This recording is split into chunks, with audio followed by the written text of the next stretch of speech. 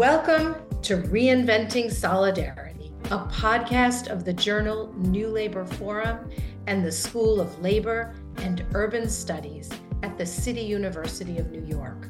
My name is Paula Finn, podcast host and editor of New Labor Forum.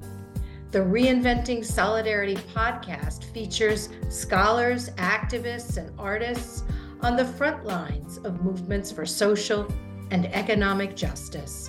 We ask the essential and often provocative questions about race, class, gender, and the role of organized labor and social justice organizations in the work of creating a radically different world, a world with solidarity, equality, and sustainability at its heart. In this work of creating a more just and sustainable world, which strategies hold the most promise for overcoming the enormous obstacles inherent in 21st century capitalism? A recent book published by the New Press titled Practical Radicals: 7 Strategies to Change the World tackles this question head-on. The book's authors, Deepak, Bhargava, and Stephanie Luce, participated in a recent forum sponsored by the School of Labor and Urban Studies that is the basis for this episode. Both authors serve as faculty at the School of Labor and Urban Studies and have long histories of involvement in labor and community-based movements. The forum was moderated by Cristina Jimenez, a MacArthur Fellow and founder of United We Dream. We turn now to Cristina, who opens this spirited discussion held in front of a packed audience. So I want to get started with, why did you write this book? And let's start with you, Deepak, and then we move to Stephanie. So to be really honest, I was angry when I first wanted to write the book. I had left, and I'm not sure how much the anger comes through in the book. Hopefully it is agitational, but what I was frustrated with was the quality of strategy that I was seeing in many progressive circles that I was part of. It wasn't like somebody else was screwing it up. I was part of this whole thing. And so it kind of came about in lots of ways. It manifested in a lot of ways. You know, I would see campaign plans with 20 parts and no choices. I would see actions that were kind of recycled because somebody done the same action 5 years ago, but the target never knew the action happened, had no effect on their behavior whatsoever. I know none of you have had any experiences like this. I had the experience of like a wild overestimation of the power that we had in our organizations, which led to all kinds of bad decisions. And a lot of reactivity, like what's the next crisis, as opposed to what's our plan for governing power for really challenging systems of white supremacy and patriarchy and capitalism in this country. So, so one part of it was frustration. Another part of the motivation was really love. And as I came into contact with more and more emerging and young activists through LDSJ here at SLU, I was really struck by the extent to which, like, the whole lineage of being a practical radical was not being transmitted in any kind of systematic way.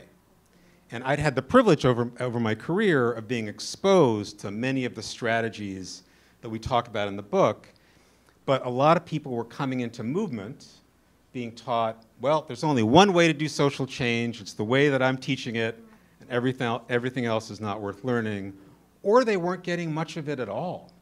Not much political education, background in the theory and history, and the lineage, right, those thousands of years of people before us who fought for justice and all the wisdom they have, that's our inheritance. And I felt like I wanted to find a way to make some of that inheritance, that lineage, more accessible to more people. And then the last piece is just curiosity. So I often think it's like a miracle that underdogs, oppressed people ever win, given what we are up against and the forces we face. And actually, we often do win big things. How?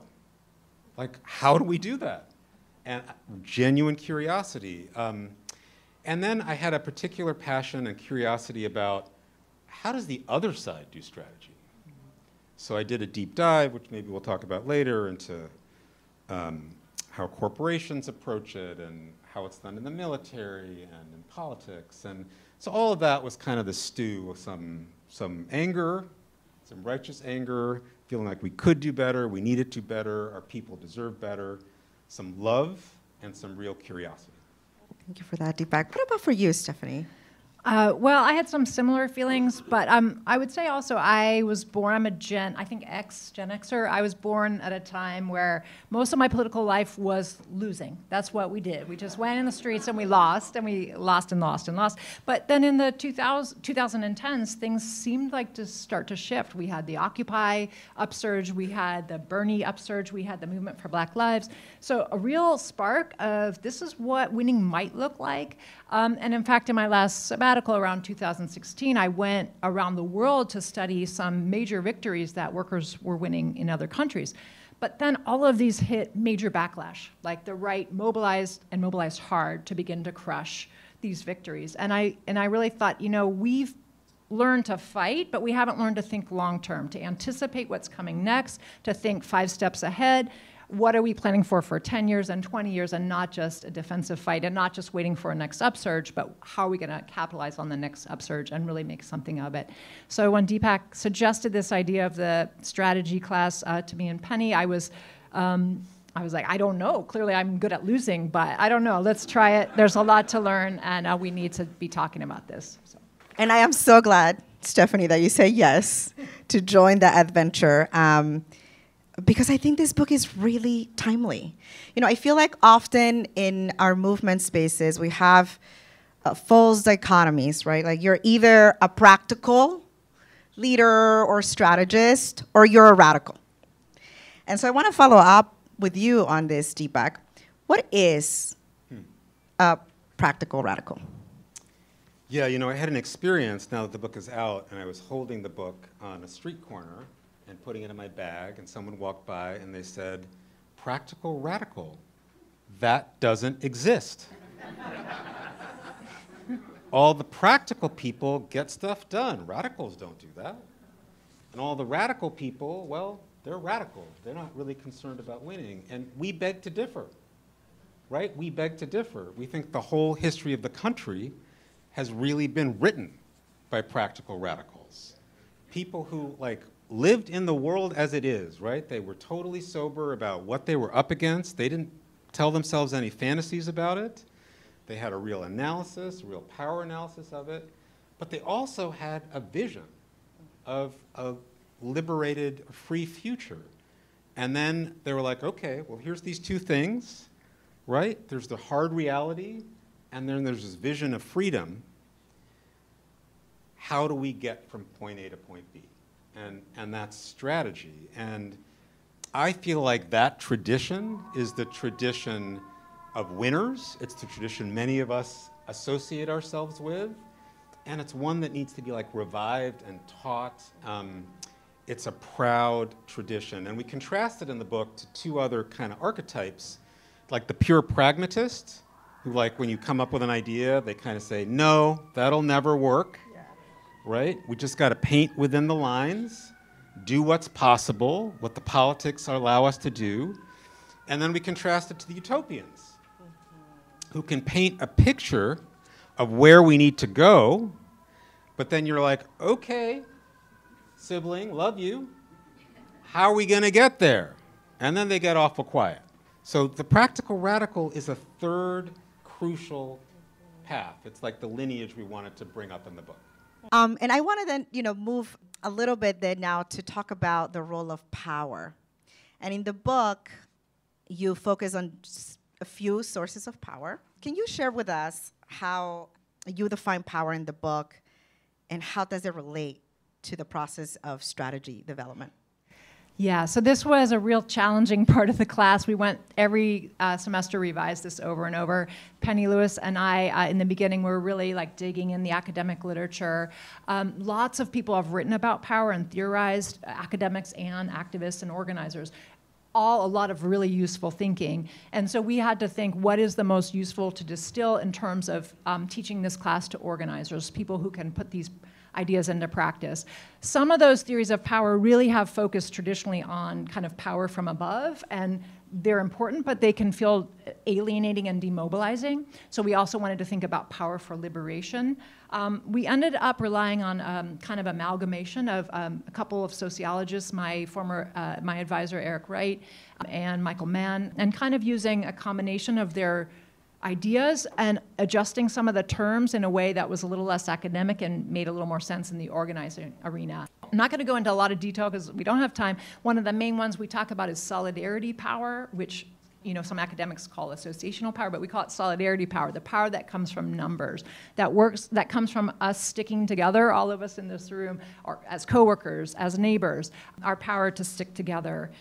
Which includes the power to care for one another as well. We talk about disruptive power, which is the power to shut things down. A lot of times we do symbolic marches and protests. Those can be important, but disruptive power is really stopping things from happening, like UAW workers going on strike. And then we talk about the power that comes in the realms of ideological power, economic power, political power, and military power. And I'm not going to go into detail on those, but the idea here is that these are not mutually exclusive. They can rest on one another. For example, to pull off a disruptive strike, you often need to have a lot of solidarity power, right? Just because you're positioned strategically in the economy doesn't mean you're going to coworkers will stick together. And then some of these can be used to build other forms of power. If you have a lot of solidarity power, you may be able to leverage it into political power, into a political movement.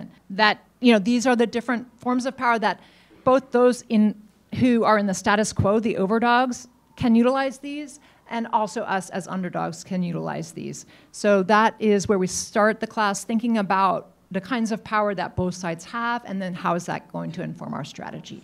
I want to stay on this topic because I could not agree more with you, Deepak, when you started with your remarks that I often also have found myself in movement spaces where we are completely underestimating our power or overestimating our power. And, Stephanie, when you were laying out the sources of power, one of the things that I took away from the class when we were co-teaching together is that we have to really understand our power in order to develop good strategy. And if you don't understand that sets you off in a completely different direction for strategy development.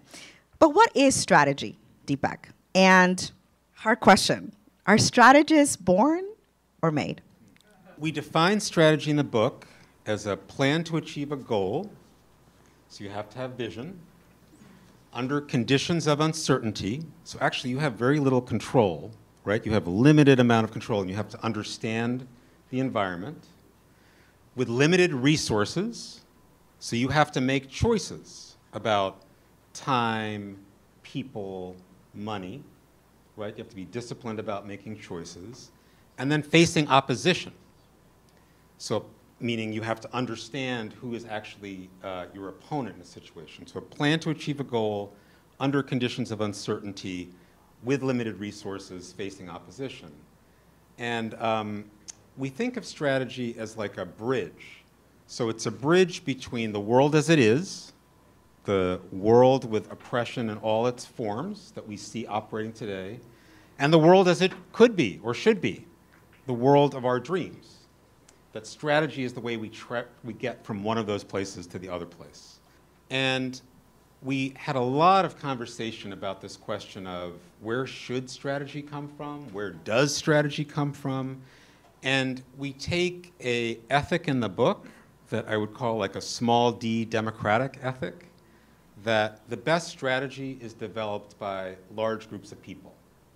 And in popular culture, we get this story that it's Elon Musk, right, who's the genius. I know this crowd is not particularly inclined to believe that. Or Jeff Bezos, right, that's kind of this individual, often a white man. And that's not true. Great strategy is actually the product of groups, and it's something that can be developed. We can get better at it with practice. And I had an experience I talk about in the book where I had a mentor who, when I was working, as some of us do, 70 or more hours, who said, I want you to meet with 2 people a week who have nothing to do with the campaign you're working on. I was kind of like, really? Really? But I did it. So I met with nurses and home care aides and architects and all kinds of people. And the lesson in that was like, what would it be like to expand your horizon of your imagination, to think about a campaign like an architect, or to think about what the care in a community meeting is the way an amazing nurse does, that experience of care, that there's genius there that can be part of your you can get better at this by practicing. So we give a whole variety of tools on how individuals can get better at strategy.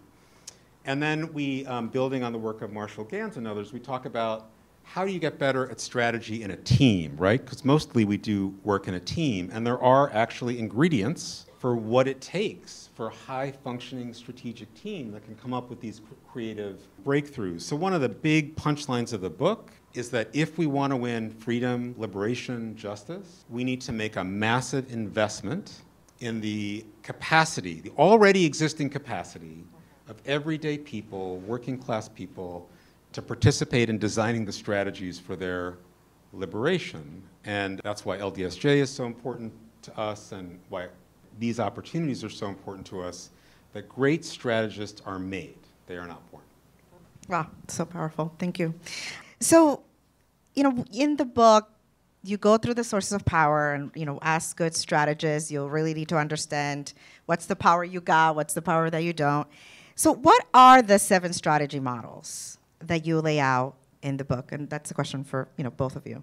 Okay, so we'll talk about, we might not get through all 7, but the first one we start with is what we call base building, what people call base building, which is really the fundamental strategy that underlies all other strategies. And again, that's the strategy that relies on solidarity power, the strategy that's working together in numbers to make change. So the most classic examples of base building are community organizing and labor unions. And so in the book, we write about Make the Road New York, which some of you all are here, which is so exciting.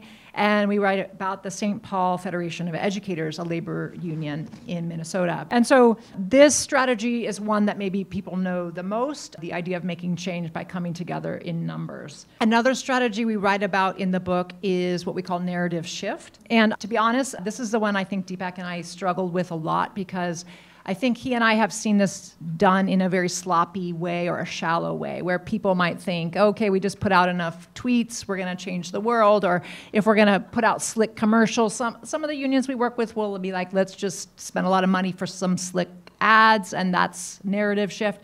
And we really learned a lot actually from you, Cristina, about narrative shift is really deeper than that. It's about really listening to people, understanding how they understand the world, and working together to make meaning with one another. How do we understand who we is? How do we understand our history?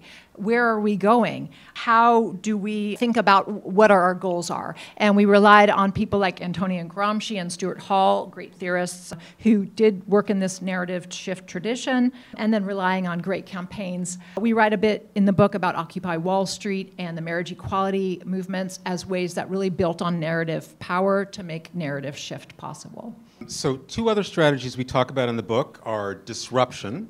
And we had the honor of having Frances Fox Piven come and teach our classes and kind of explain disruption to all of us. It was a very powerful experience. She really shows how everyday people do have power.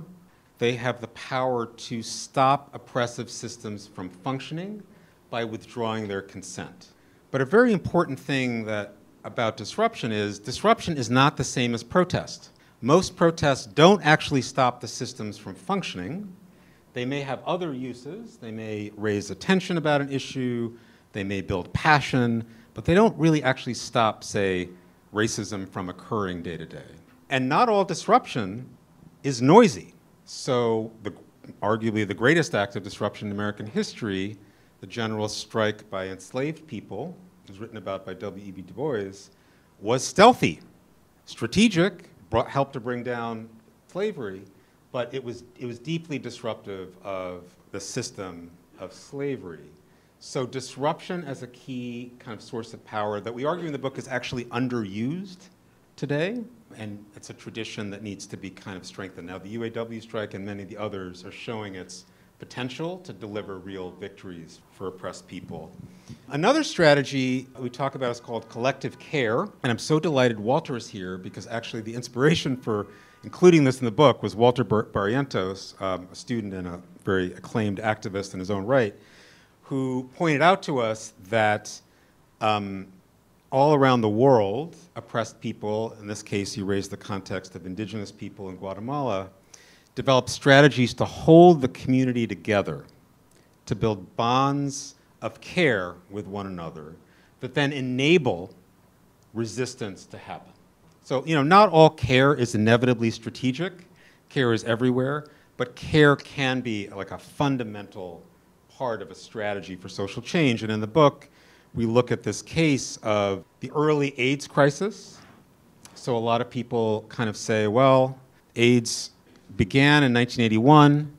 There really nothing happened until 1987, and ACT UP burst on the scene. And that's not true. There was like a mass movement of queer communities caring for one another when mainstream society would not. And through that process of like thousands and thousands of people volunteering, becoming buddies, et cetera, identities changed, consciousness changed, militancy emerged, and there was kind of this relationship between the care and the disruption.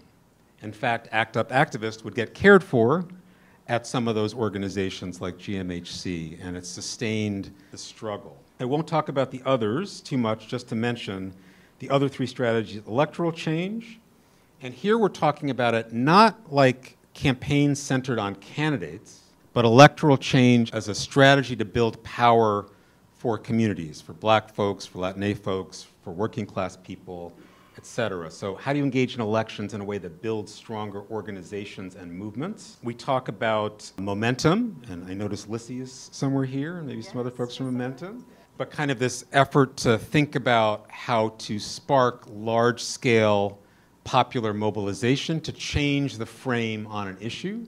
Things like the Sunrise Movement, or in the book we profile 350.org and the divestment campaign. And then inside-outside campaigns. So these are campaigns that bring legislators and movements together to push the boundaries of what's possible and really win concrete material gains. And we talk about the Fight for 15 and a union in Chicago as an example of that. So lots more detail, but those are the 7. Yeah. For all of the really good stories there, what I really appreciate is the work that both of you did to go out in the field and really engage. I mean, you were part of some of those campaigns, but you also went and really engaged with practitioners, organizers, and the examples are really, really helpful in the book. I want to connect this a little bit because I would love your perspective about the moment that we're in. So we are, facing multiple crises. Growing authoritarian forces, climate disaster that has become, part of our daily lives, growing economic inequality, racial injustice.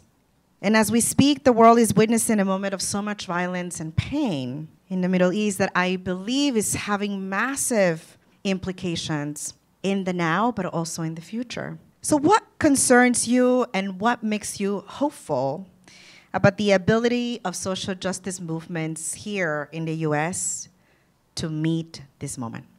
Yeah, it's a very big moment in history. And, in the book, we talk about this as a time of rupture, meaning we kind of make the case that maybe, we debated this, maybe we're still debating it, I'm not sure, but that this paradigm of racial neoliberalism we've been living with is on shaky ground and under attack from both the right and the left, and that this next decade is perhaps when a new system will emerge. So it's like a pivotal time in history, and that's kind of our framework. From my perspective, one of my concerns is, do we see the threat of authoritarianism clearly enough, and are we adjusting enough to how serious that existential threat is for us? If you take it seriously, then you think, well, it implies a whole set of things for strategy, right? It means you have to build a much broader tent, kind of a popular front approach to bring lots of people in, that recruitment becomes really important, that sectarianism, actually like fighting with people who you agree with about 99% of things, but disagree about, I know no one here ever does that, but you disagree about 1%? What are you talking about? I don't know what you're talking about, right. That's actually dangerous. It's not just a bad thing to do, it's actually dangerous. And so we talk in the book about Weimar Germany and the really bad decision made by left parties to fight each other and to prioritize that fight rather than prioritizing the fight against fascism. So, do we have a shared analysis is a concern I have about this historical moment and what it calls on us to do. And I would recommend Steve Phillips is in the audience. His book, How to Win This Civil War that we're in, I think is an excellent way of thinking about the threat of authoritarianism, which is not new. It points out this is a continuing battle through American history. I'll just mention a couple of the other concerns, like the thing about investing systematically in the strategic capacity and brilliance of everyday people. Are we doing that at scale enough? How are we navigating this wave of internal conflict in our movements and our organizations? And we have a chapter about what's underneath that, how do we get at that, how do we solve for that? And then lastly, do we have enough what we call strategy hubs? Places where people working across these different traditions, these different 7 traditions, can come together and make meaning of the landscape. Because we need all of them, and we need them to be in strategic relationship with each other. So then what gives me hope is the fact that miraculously, well actually not miraculously, by virtue of great strategy, we are winning in a whole variety of arenas. Winning a battle of ideas, the California fast food victory, the UAW strike, so many of them, and the progress that's been made in states like Georgia and Arizona that we talk about in the book, like enormous due to incredible, brilliant strategy. And then I think I take faith from the fact that in this moment of rupture, it's like we have the capacity to make things anew. It doesn't have to be this way. It can be different. And I feel like there's an awakening that has begun, that we can accelerate, that will take us to a better future far faster than we might think is possible. Well, in terms of the concerns, I won't go on too long because there's so many, and what Deepak says is right. I mean, I will say in this moment, we're really seeing the ways in which many of us don't even agree about the basic history of, basic facts of history with our own families, with our communities. And that makes it really hard to build trust and build community. And so, I think it's a moment where people are really afraid. There's just a lot of fear. There's a lot of pain.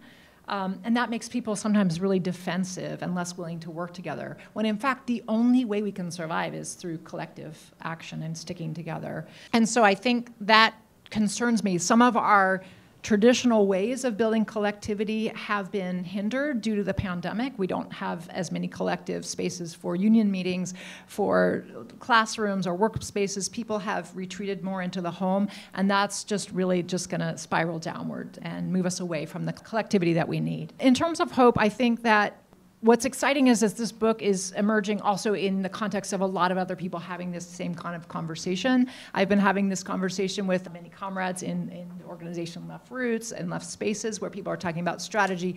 Left Labor people are talking about strategy. People, really smart activists from like Momentum and different organizations are really digging deep and taking themselves really seriously about what it means to be a strategist.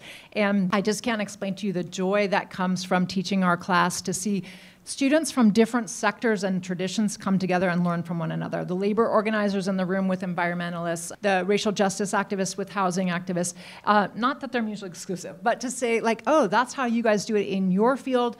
That's interesting. I have something to learn. And big creative ideas come up. And people, you could just see like a plant coming to life with the knowledge and the comradeship of working together. So there's a real thirst out there to go deeper and take ourselves seriously and change this world for the better. I want to move to you, Deepak. What are some of the lessons that you bring from the opposition, from the right? Yeah, well, I went down a dark path there for a while, sitting in on trainings at the Army War College or trying to understand the architects of the moral panics, these moral panics about trans rights and CRT and so forth. Like, how are they designed? Where do they come from? What's that lineage, that very dark lineage, and trying to get underneath it all. And I guess I have two key conclusions. One is there are some things we can ethically borrow from our opponents. So, there's a lot of work on the right around psych ops and, around kind of mental and moral warfare. Demoralizing your opponent and confusing your opponent is a really big theme. You can think about the efforts to disorganize the Women's March as kind of an example of that, through disinformation and so forth. It's a huge theme. It's and really Russia deep. getting involved. And Russia getting involved, exactly. And it's happening now in ways we don't even necessarily fully understand, I think. And some of that is possible on our side. I had this anecdote that you may remember, Cristina, from one of the immigrant rights marches, which has just always stuck out to me.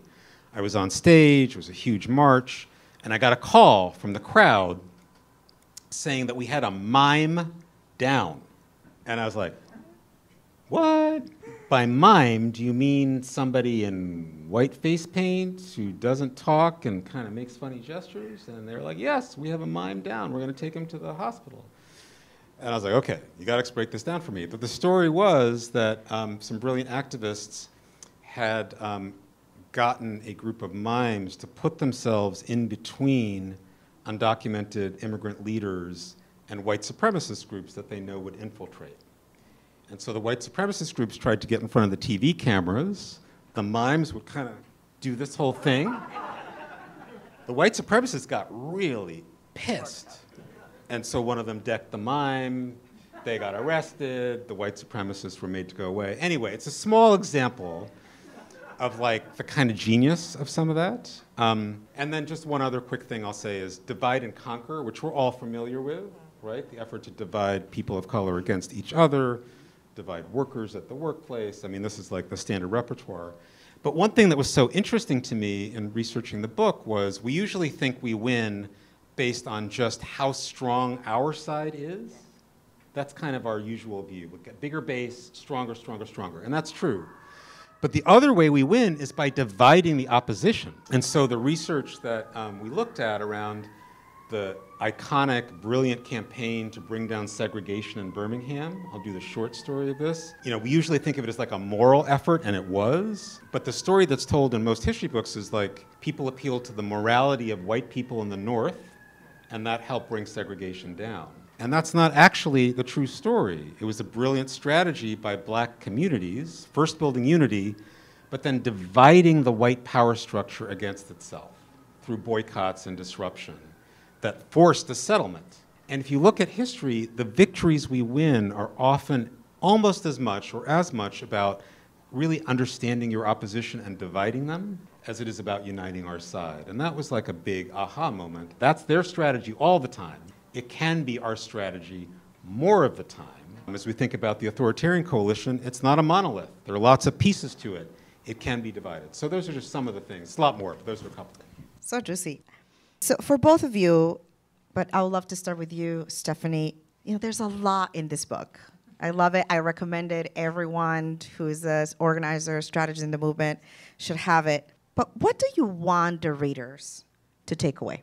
Yeah, that's a good question. I think some of the things that, I spent a long time thinking that the strategy you chose was somehow a reflection of your morals, you're a good person if you're doing base building and you're a sellout if you do electoral work, or these kinds of things. But I think really studying it more and being serious about it is you can always hold your values, and the strategy you choose is it's about building power, right? And it's not immoral to build power. In fact, we have a responsibility to build power. It means sometimes it might mean a difficult compromise, it might mean a tense alliance, but in fact we need to be realistic, evaluate the moment, and think about the power we have and the power we need to build, and which strategy is appropriate for that. And I think what I also like for people to take away is this idea of bringing together this idea of movement cycles. My comrade and mentor Dan Clausen wrote about this idea of the next upsurge and how movements change over time. Other people have talked about that.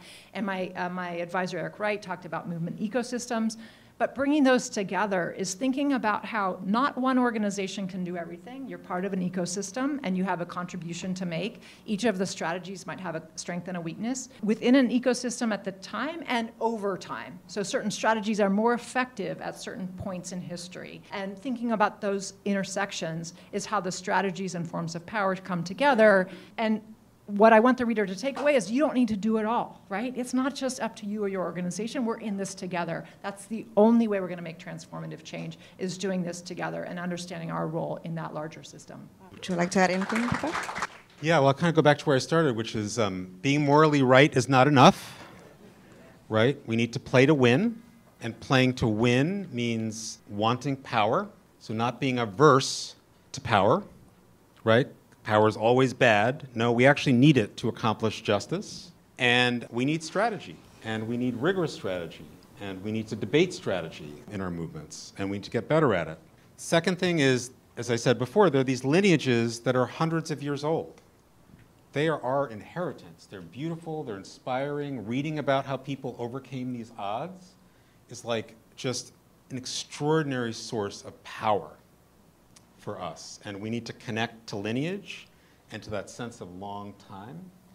And then the last thing is doing all this reading and research, like, yes, we have it hard, but people have had it way harder than we have had it, and they have won, and we can win. Truly believe that. For all of us who are practitioners in the field, organizers, strategists, campaigners, the book also has lots of tools that you can use with your groups, in your organizations. And very soon we will have a study guide. It's up.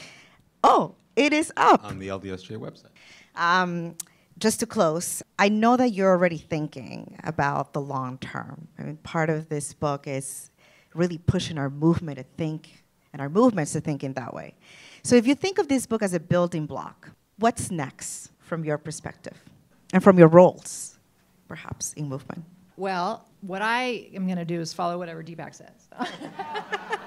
Yeah, he has contributed so much to our movements by creating LDSJ and creating these classes and these ideas for the book. So that is one thing. And obviously we're going to continue to build here at CUNY, at SLU. It's in conjunction with LDSJ. It's the idea of training ourselves as strategists, building the next generation, or not, it does not only young people in their retirement come to classes here too, but the generation of people who are going to be on the front lines fighting and building a stronger movement. So I think that's one of the things we're committed to here. It means both the educational aspect of the classes, the research, and also thinking of this perhaps as a strategy hub, as we talked about, bringing together people cross-movement to think long-term and apply some of these tools.